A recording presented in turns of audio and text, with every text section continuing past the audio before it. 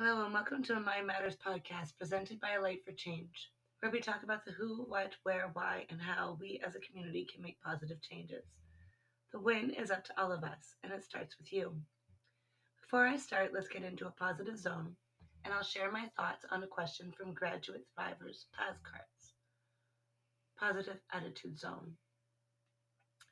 The card drawn is pink for reflection, and the question is, what did you learn recently? Recently, I learned that fruits are mostly hybrids, and the most of what kept the world nourished in times of biblical longevity are specific to a very small region, many of which are also referred to as blue zones, where people have a tendency to live to become centurions. I discovered these facts first in two different documentaries, and then went on to look up more information. Now my mind is rather intrigued in consideration of my desires to create a self-sufficient community. This is Season 2, The Role We Play, Episode 24, Learning and Growing Together.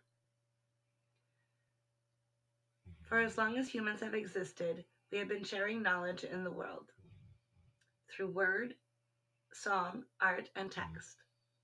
We have a duty to do so. It allows us to grow instead of repeat. However, knowledge is power, a power that must be understood for self and shared with a diverse respect. The guardian, the sage, and the influencer are the three personalities with a unique design to share. But we are all required to take these roles throughout our lives in order to respect the power of the knowledge being shared. Once knowledge is gained, the holder decides what to do with it. It is neither good or bad and can be used either way, as much as it can be neglected and lost to recall. Knowledge must be accessed regularly for permanent neural connection to be made, but you must guard the emotional rule attached to it. The guardian role is to regulate who uses the knowledge, what it is used for, why it is used, and how it is used. Preventing the abuse of power by self or others is a key aspect, as well as understanding how the knowledge impacts the holder. By guarding our knowledge, we can gain respect for the awareness it brings on the impacts of emotional charge in altering the fact. A parent is a guardian to a child, both physically and with knowledge. They decide when a child is ready by controlling exposure. They nurture the message they repeat, establishing a code of behavioral thought. Like a parent can abuse their power and be too permissive or authoritarian, sharing knowledge can have similar impacts on the receiver. Take Area 51 as an example.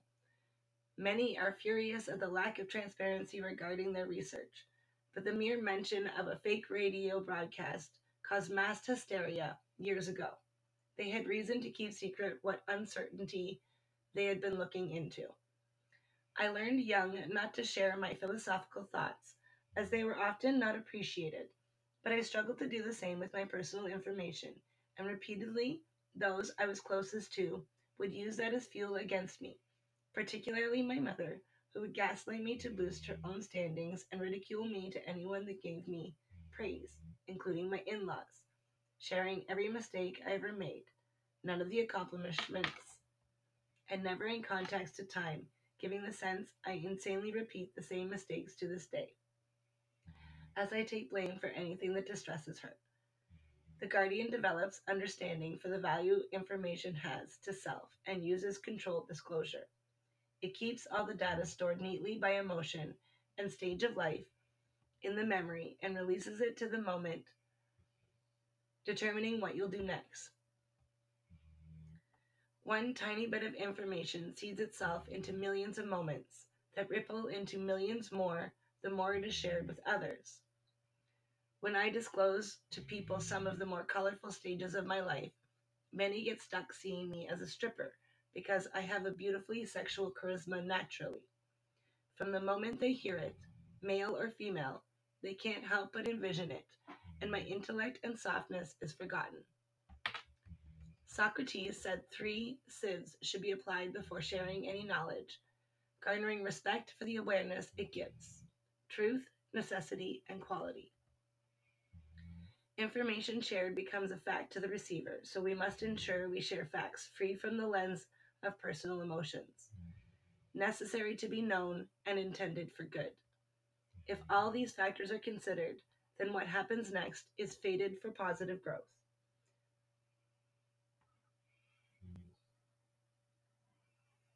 For self and possibly humanity. I share many quotes and often speak in metaphor, but I learned to be careful as people trust in my word. Stories like that of the 70-year-old eagle relating to cleansing the mind in the rejuvenation of the soul have great moral messages, but it has no truth for the eagle. The real actions of the eagle are actually better suited to the message. Eagles groom regularly, just as we should our mental health, and not wait till our traumas pain us to the brink, like the 40-year-old eagle of the story, to then tortuously rejuvenate ourselves. So, this is what I share instead of the fable: take care of your mind. Glenn Beck had a nice way of saying it. You must see yourself as a guardian, someone who will preserve what is true and pass it on. Be a guardian. We don't need more militants or revolutionaries. We need more guardians. We need leaders. It is your role in life to understand the power of the knowledge we hold, with both its poles, to use it for the betterment of self and others, while respecting the fundamental values passed along.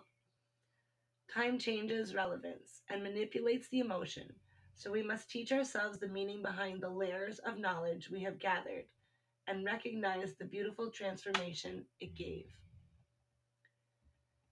They say those who can't do teach, but we are constantly teaching each other, so we should value the sage that wisely guides from experience.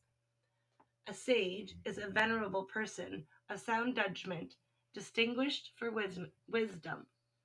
Experiencing life makes us all capable of this, and we become sages by exemplifying, preaching, and disseminating the values and lessons we gained from every experience, good or bad, with fairness to different perspectives and respect for individual discovery. There are so many big examples of a sage, like Jesus or Mother Teresa, even more modern ones, like Shadi Guru. But my favorite is many people, but one for each of us. That teacher that seeds a desire to learn. They use one subject, but after them, your mind seeks to learn as much of everything as possible. Curiosity is sparked. Each one of us is continuously setting and following example. The onlookers are numerous: our siblings, our children, our neighbors, our coworkers. They're all watching what we do for the reaction and then decide if they will do the same. We are judged by our actions and generalized as an example as to do or not, good or not. Be the example your grandchildren look up to as a cool role model. Ever since my nervous breakdown, I struggled to keep up with daily tasks, so I use it as an opportunity to show example of perseverance, self-compassion, and advocacy, while giving the same opportunity with guidance for others in their struggles. With so many looking on at example, we must be cautious of what we preach, ensuring it is fact and inclusive of all perspective. History often seems to be preached from two perspectives: the winner and the loser. One calls themselves a hero, while the other hates them for their actions. A single moment singing songs of glory that echo with revenge. Since I was old enough to be called a woman, I have been preaching what a woman should be, but my views have matured as I did. I still value what I did, but now there are many parts, all equal and overwhelming to think of. I do my best to show example by being a person with the air of fallible growth, currently learning how to be soft and fragile. Generally, there is good intention behind someone sharing information, mostly to protect but without thought, sometimes we let information flow with our emotions, and that is where things get clouded by perspective. The more information is repeated, the more it becomes a rule. The more it is shared, the more likely it will be manipulated from one to another. My dad shared so much valuable information, but also unintentionally instilled extreme gender stereotype rules. Every time he was upset with my mom, he'd go on to himself, with me looking on with adoring eyes, about how a woman should behave, while also teaching me to be capable enough to take on life without a man. I'm sure he didn't expect I would take it as be perfect doing it all yourself. I enjoy the following quote as a quick reference to this idea. We are a continuum. Just as we reach back to our ancestors for fundamental values, so we, as guardian of that legacy, must reach ahead to our children and their children, and do so with a sense of sacredness for that reaching. By Paul Songas. It is our role in life to recognize that through the example we set, the words we preach, and the information we pass along, we show possibility. Why not have a life of joy echo in the minds of all we encounter? Every time information is shared, perspective is influenced.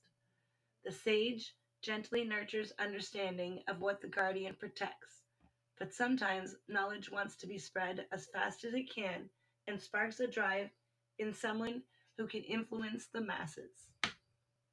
The influencer holds tremendous power, often abused by the naive ignorance because they inspire us with their captivating energy, which feeds their sense of purpose as we blow their ego up with validation. The influencer calls us to act, to see what we're turning a blind eye to. By taking on roles such as a social announcer, functional leaders, and idyllic role models. Their message is always powerful, but the audience isn't always ready to give it a positive follow through. When the convoy happened, it started with a simple message of choice and necessity for a very specific small group, but it gained influence and record numbers of people tired of government mishandling for different reasons joined and caused quite a scene unlike any peaceful demonstration before. The social announcer needs to be the most careful when sharing, particularly if it is a personal opinion. Words uttered with the impact of an influencer can change the balance of a moment, making the line between yin and yang wave back and forth. They impact others directly, mingling and productively interacting with them. They speak directly to the possible likeness of daily life experience and latch on to the common thread that weaves a blanket of bonded ideal. I'm not an influencer, nor am I easily influenced, but I was greatly influenced on one social situation. In Germany, on vacation, I ran into a group of teen girls who owned the space they were in, without a show, just by being there. I bonded for only a very short time, but they taught me how to read a room and own yourself as you walk through it. The functional leaders of the world are tasked with always having an answer, holding the weight of all who are called to understand, to act by the social influencers. Functional leaders take the burden of holding the rules of the guardians at the head of charities, social organizations, impactful companies, and political endeavors. Anyone can attempt to be a functional leader, but the more successful are purposefully driven or innately a leader. I take the role of functional leader in Light for Changes, promotion of emotional hygiene, but I struggle with the role being more of a sage. I look around me and admire those I see with the capacity, like Pat and Sylvie, who lead the Optimist Club, though I am reserved in my attempts to integrate myself with them. Idyllic role models just seem to fit the mold. They're all around us, and we all have one or two we look up to, if not more. Many ideal influencers are famous, like Martha Stewart, while others live amongst you, admired for their amazing abilities. I view my mother in law as an idealistic role model. She is such an amazing mom and wife. I can never be as talented as her.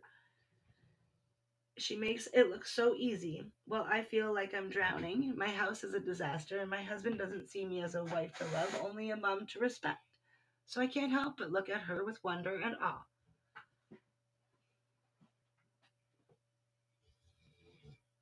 Sherry Dew said it in one simple line: having influence is not about elevating self, but lifting others. It is our role in life to understand how we are influenced and how we influence others. Whether you are making an announcement socially,